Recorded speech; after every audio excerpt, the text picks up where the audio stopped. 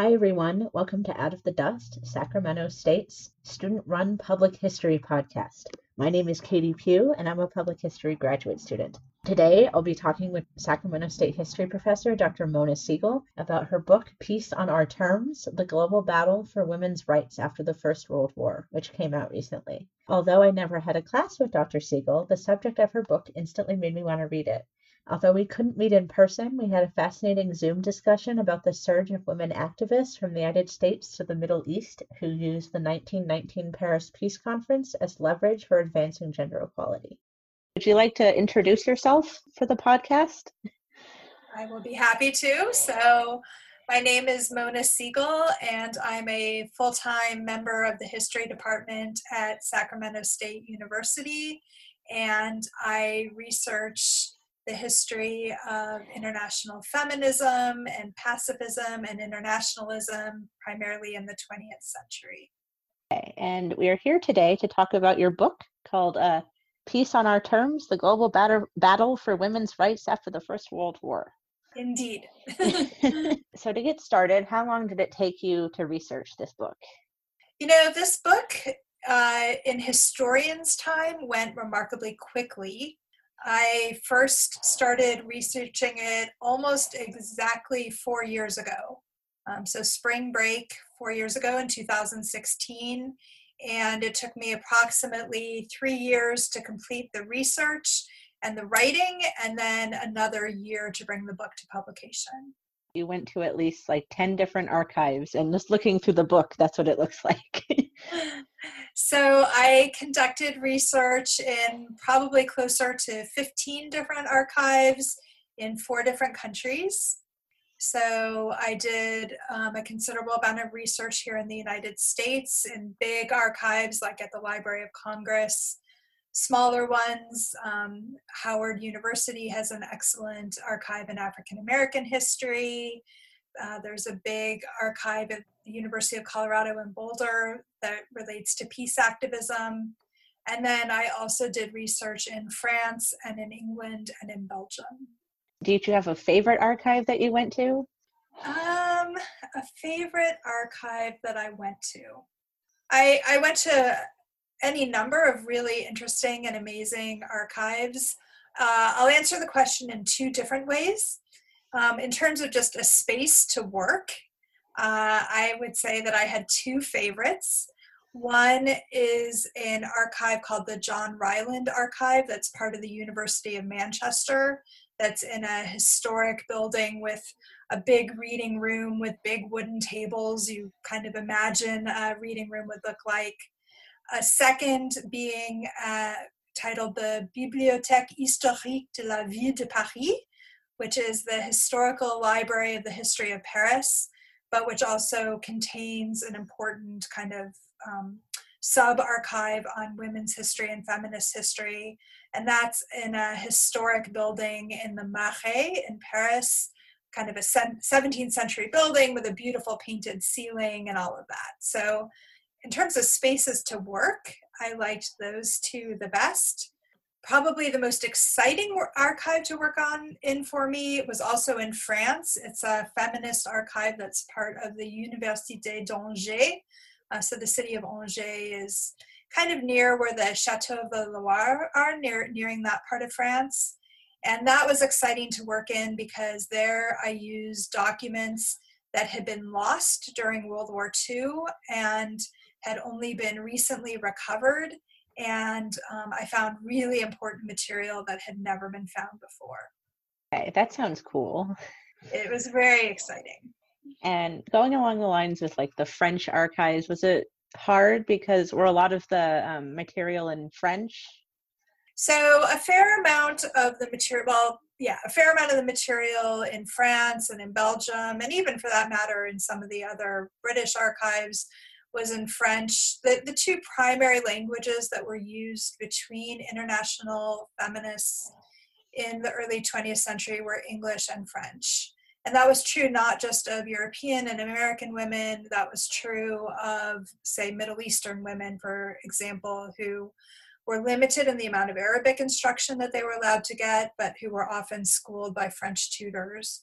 So A lot of the work that I did was in French. I was a French, well, I was a double major as an undergraduate, and French language and literature was one of my two majors.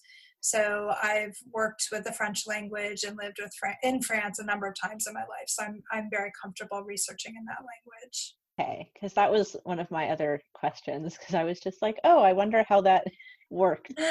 Right. So documents in French and English I could handle with more or less almost the same fluency. There were some documents in German of which I have a small amount of skill, but I still needed to use plenty of dictionaries to get through them. And then I had a very small number of documents in either Chinese or Arabic that I wanted to use, that I had people assist me with the translation.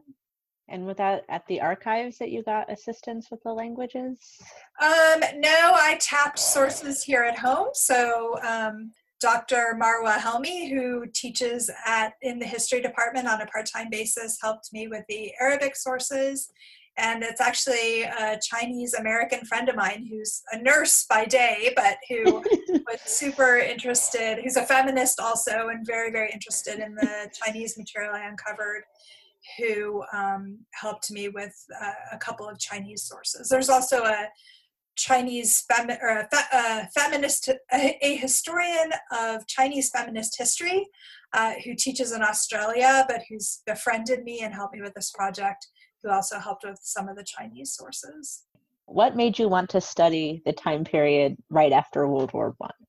I really began my career as a history student and then as a historian focusing on this period. Like many, students, when I first learned about the two world wars, they struck me as such important turning points, not just in terms of military history or even political history, which were lenses through which people very commonly viewed them, but particularly through social and cultural history, all the ways that they changed the power dynamic throughout society. My first book, which had been my dissertation and then became a book, also focused roughly on the same time period between the two world wars, looking at pacifism in France in those periods of time.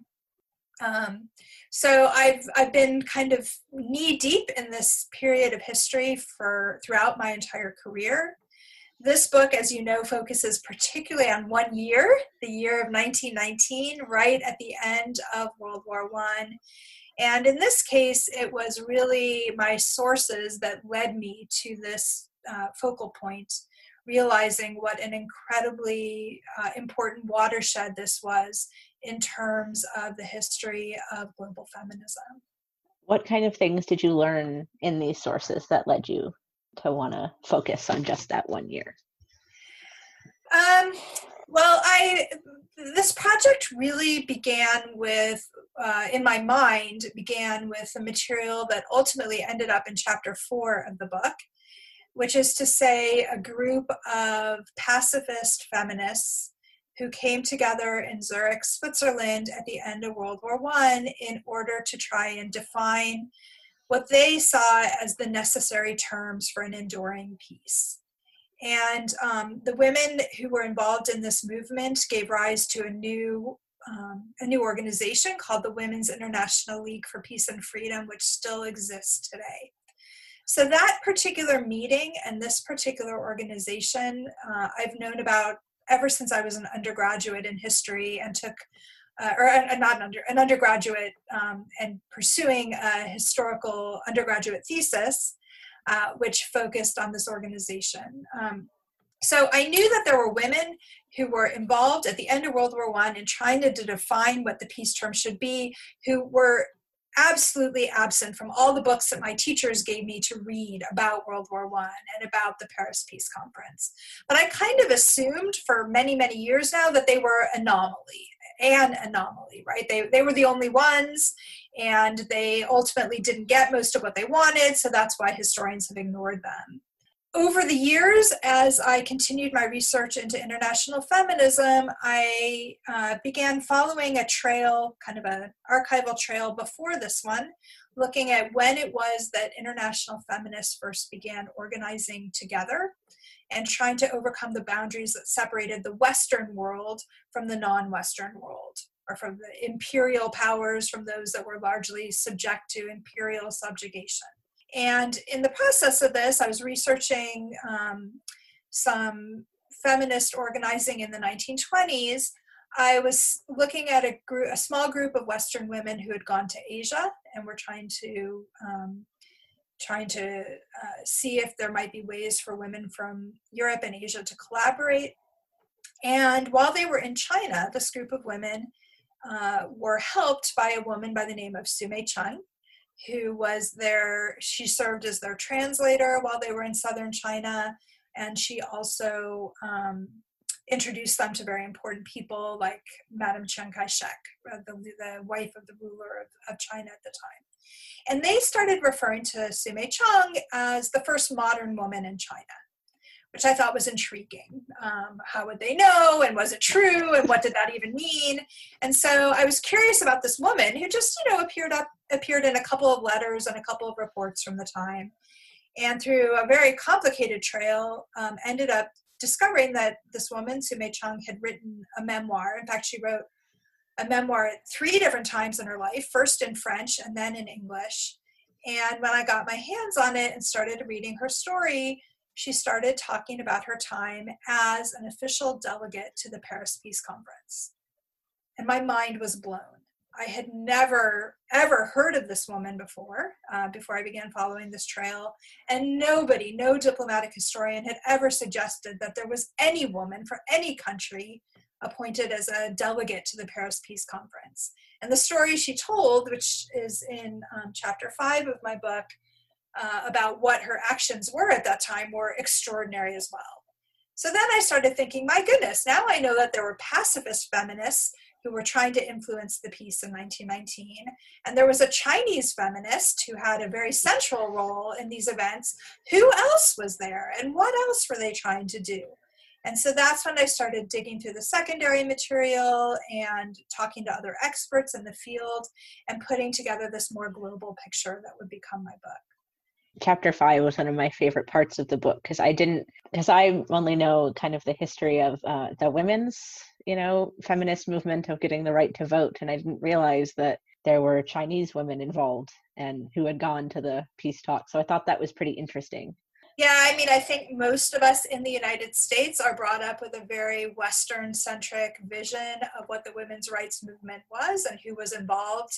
And so I think that some of the non-Western personalities and historical characters that I discuss will be some of the most exciting for readers of my book. Yeah, that and the Middle Eastern women came out too, because like you said, it's a Western perspective of women's rights. So I had no context for that at all. Yeah. And I have to say that me too, when I started this project, right, my specialty, I don't know if I said it earlier, is French history and European history. So I had to go and learn a lot of other background histories before I could begin to tell this particular story. And the story of the Egyptian women was very much part of that process. I also liked that there were some names I recognized, like Carrie Chapman Catt, and some of those women that you also talk about how they met, these like international women too. And that was also really interesting to me, reading about these names you recognize, meeting other people you had no idea about. Yes, and in the end, there's actually quite a few American women who are featured in my book as well. Although they don't tend to be the American women that we read about as much, right? I mean, Carrie Chapman Catt, I start my book with Carrie Chapman Catt, trying to kind of figure out what women should be doing in terms of international organizing at the end of World War I, because she was the president not only of the major women's suffrage organization here in the United States, but also the International Women's Suffrage Alliance, which was the single biggest international organization. And when World War I was coming to an end, her friends in Europe were madly writing her letters and sending her telegrams saying, get over here. There are very important decisions that are about to be made on a global level, and you need to be here leading us. And Carrie Chapman Catt said, no, I won't come, because the push for the 19th Amendment for here in the United States was reaching its climax at that moment. And she felt as though her responsibility was to be here organizing here for American women's rights, and that left a void that other women stepped in, both internationally, but also American women, working class women, African American women, radical women like Jane Addams, who made Paris and made Europe their site of activism in 1919. I thought that was interesting because Jane Addams is another name I recognize from like Hull House, and it was just, I didn't know that part of her life that she had gone to Europe to help these other women with their cause. Exactly. And that, Jane Addams won the Nobel Peace Prize a little bit after this period of time. And it had something to do with her progressivism and social movement activism in the United States, but really it had much more to do with her international organizing for peace.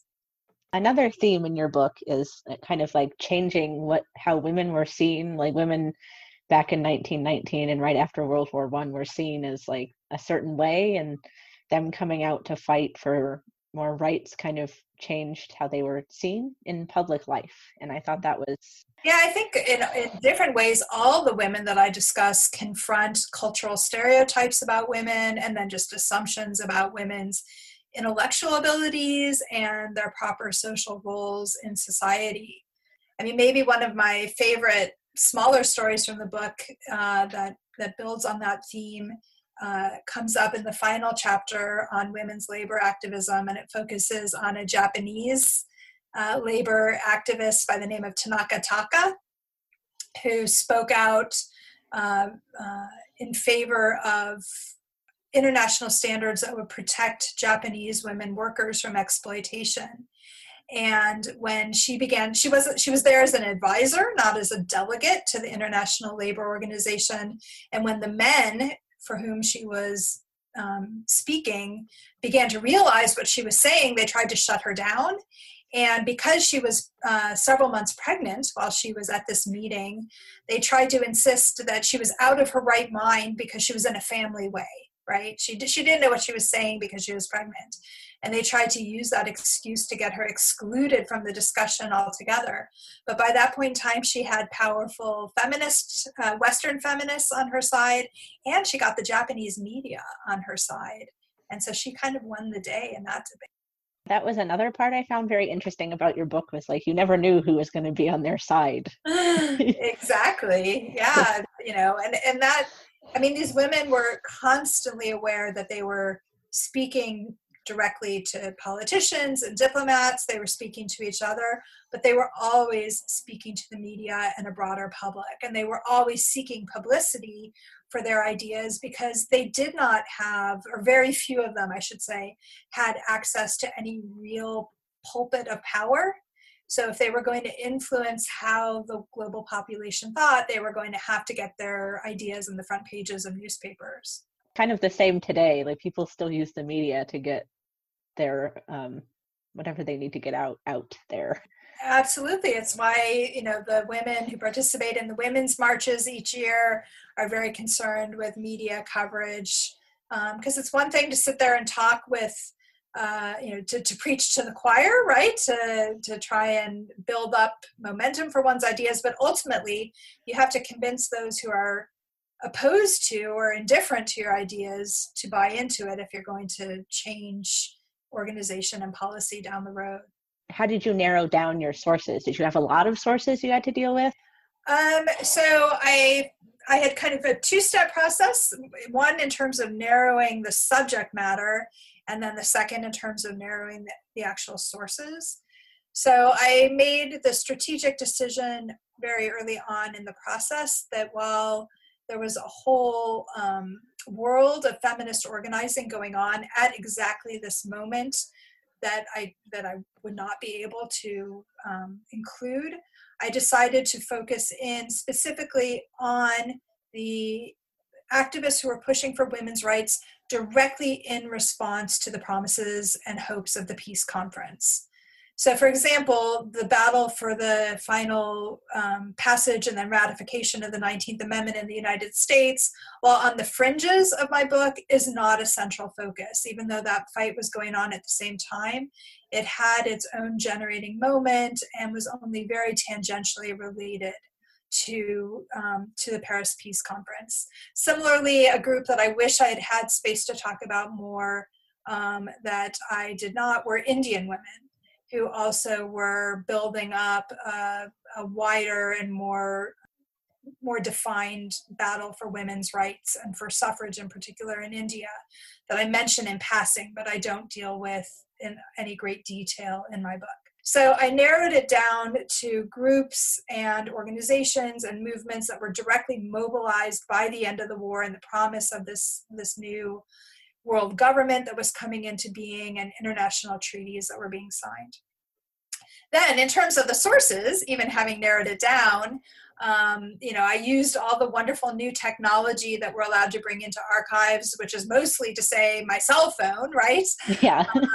But which was loaded with several different database programs. So when I went into archives, I kind of did blitzkrieg archival work. I just took pictures of absolutely everything that might be of use to me and got them all into a database and brought them all home, since I didn't have unlimited resources to stay in Europe or elsewhere and do this work.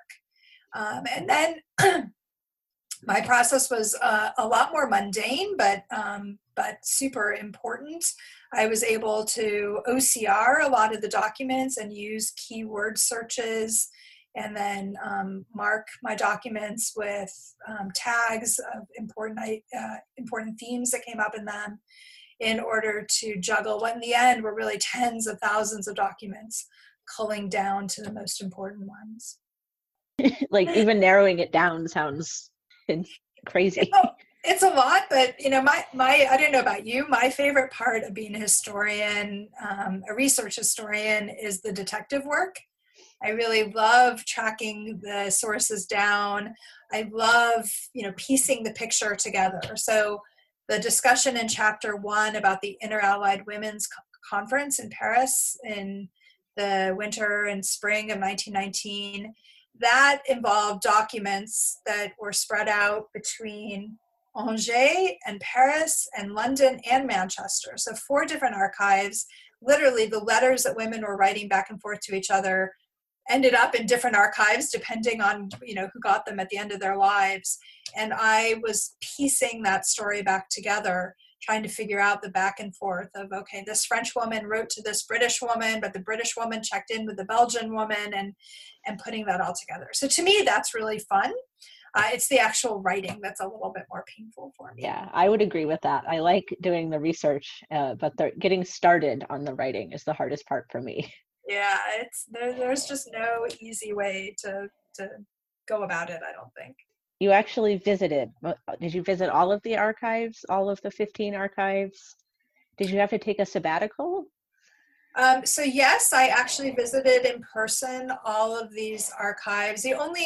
There's a few archives that supplied me with photographs that I didn't actually visit in person, but the rest I did. So yes, the majority of my research I conducted during a semester sabbatical.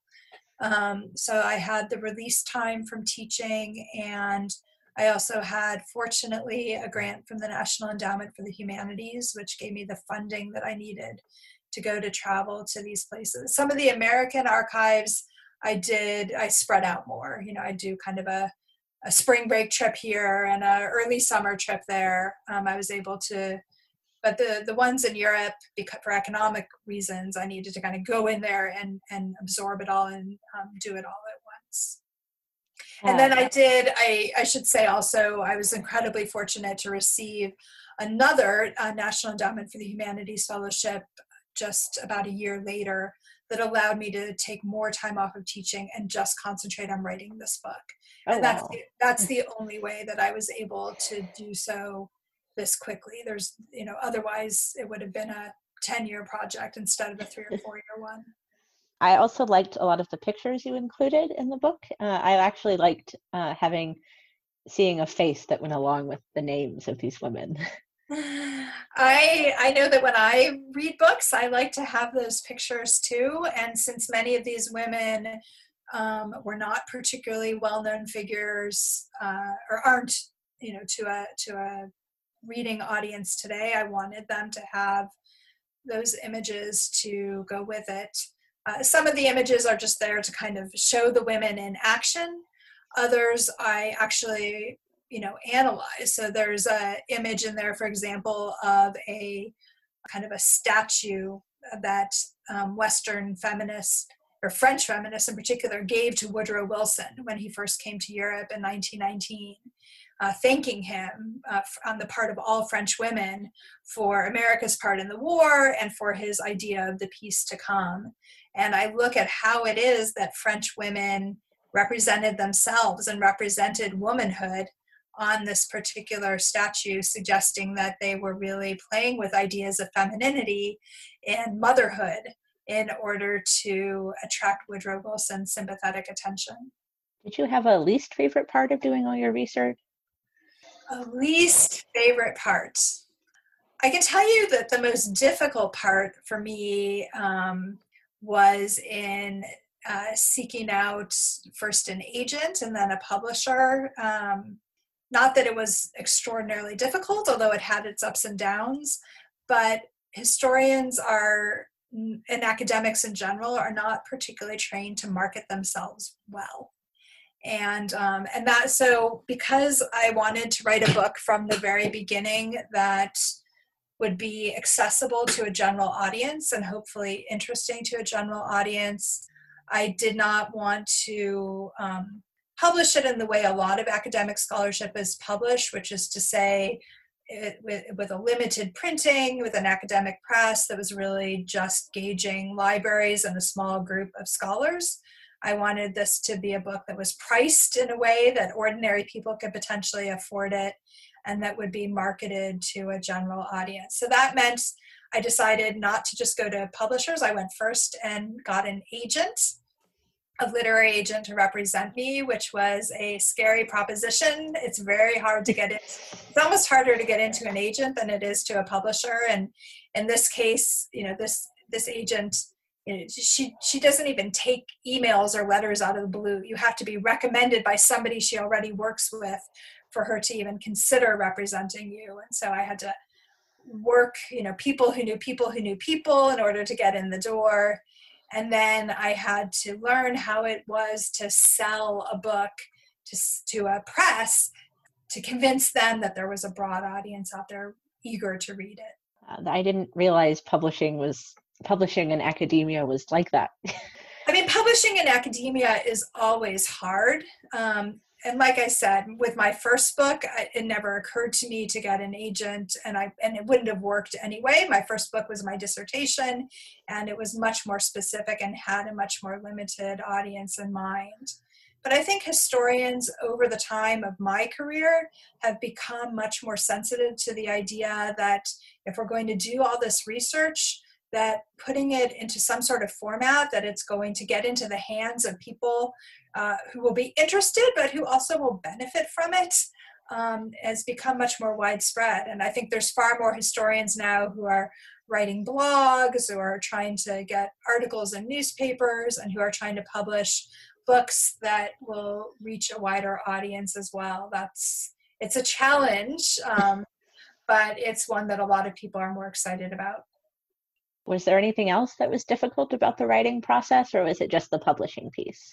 I mean, writing is always hard for me. I like writing on some level, but it, there's days that I stare at an empty screen and it's still an empty screen at the end of the day, and that's pretty agonizing. I made the decision again with this book because I wanted it to reach a general audience, that as I completed chapters, I wanted to have readers who could give me feedback, not just on whether or not I was getting my facts right, but also on whether or not I was telling the story well. So I had friends who are not academics. One is a lawyer, one is a novelist, another one is a former radio producer. I had them reading chapters and sending me feedback. over the course of it. I had both my parents and my in-laws reading chapters and sending me feedback.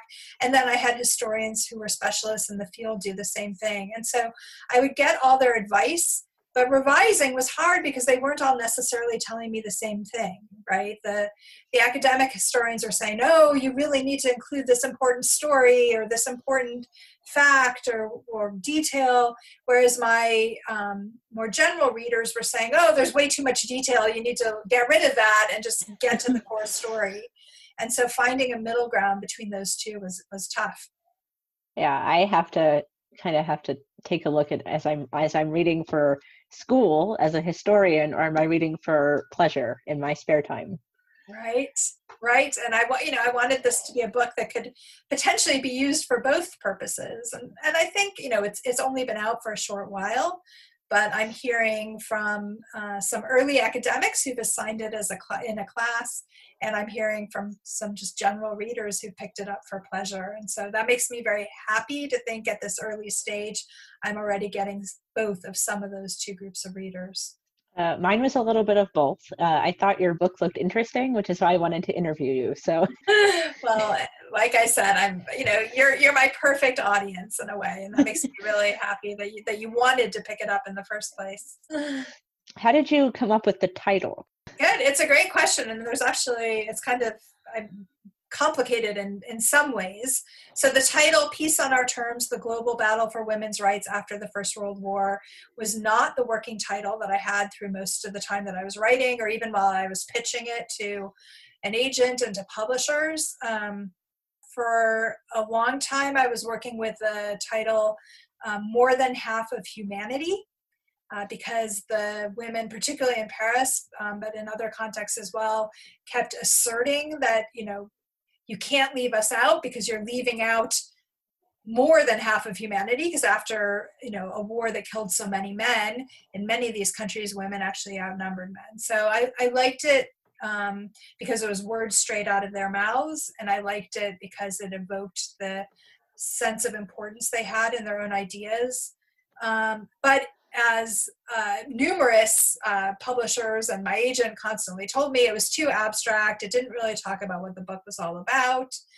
And so once Columbia University Press decided to take this on, I had a lunch meeting in Chicago with my editor, and we brainstormed together. And, I said to her essentially that the thing that was most important, well, the two things that were most important to me were, one, to get the core ideas of what they were fighting for into the title, which is to say peace and women's rights. But above and beyond that, I wanted a title that captured a sense of defiance and activism. Women are too often, at least in this time period in history, portrayed as polite and passive. And these were women who were anything but. They were breaking all kinds of customs. They were doing things that their husbands or fathers didn't necessarily approve of, and they were issuing demands essentially.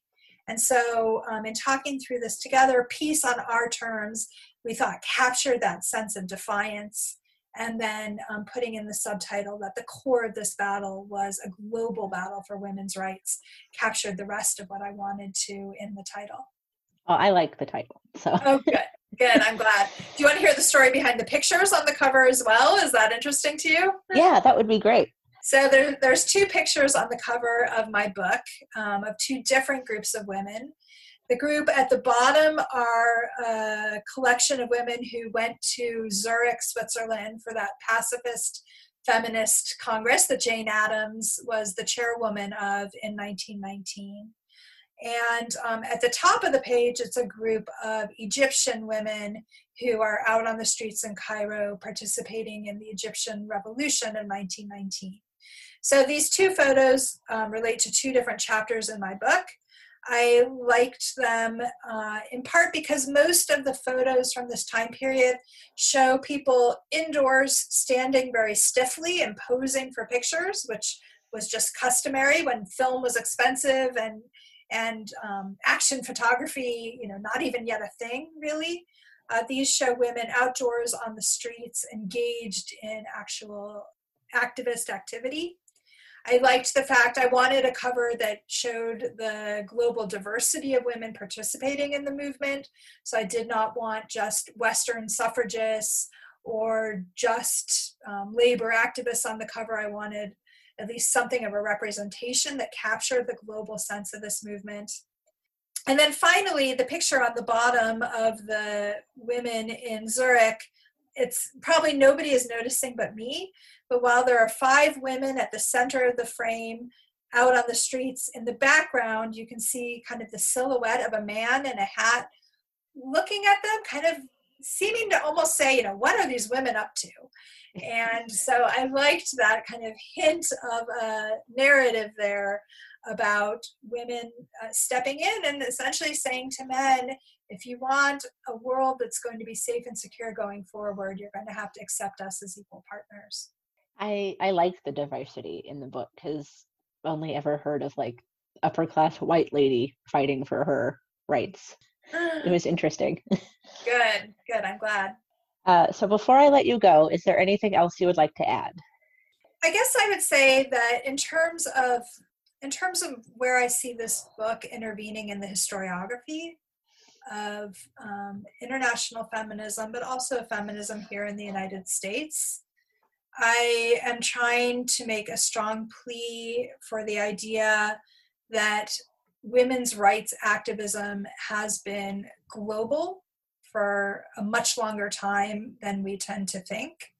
And that while I only used the term briefly towards the end of my book, that it's also been intersectional for an equally long time as well. And by that, I mean to say not just that there were a diverse group of women from Egypt and from China or from working class backgrounds or civil rights backgrounds, but that the ways that women experienced oppression in their lives came at an intersection of a lot of different parts of their identity. And so the African American activists who I feature in my book, for example, Mary Church Terrell and Ida Gibbs Hunt, are responding to the fact both of racial oppression and segregation, which they experience constantly in Jim Crow America, but also of sexism within the budding civil rights movement. And so that they were constantly battling a double oppression that came from being Black women in a white and patriarchal world. And so the global nature of the women's rights movement, the intersectional nature of that movement, and the century-old history of that movement are all themes that I hope people walk away from when they've read my book. Thank you, and thank you for talking to me, and I hope you stay sane during this. Sane, safe, and healthy, right? Those are the themes. Thank you, Katie. Thank you for your interest in the book. Thank you for listening to this episode of Out of the Dust. I hope everyone enjoyed learning more about women coming together to fight for equality across the globe after World War I and upending traditional ideas about womanhood. Thank you again to Dr. Siegel. Be sure to tune in next week when Shelby talks with Sacramento State history professor Dr. Brendan Lindsay about his book Murder State. Murder State discusses the genocide of Native Americans in California, a subject that I knew nothing about. I found Shelby and Dr. Lindsay's discussion fascinating, and hopefully you will too. And please remember to subscribe to Out of the Dust so you won't miss an episode.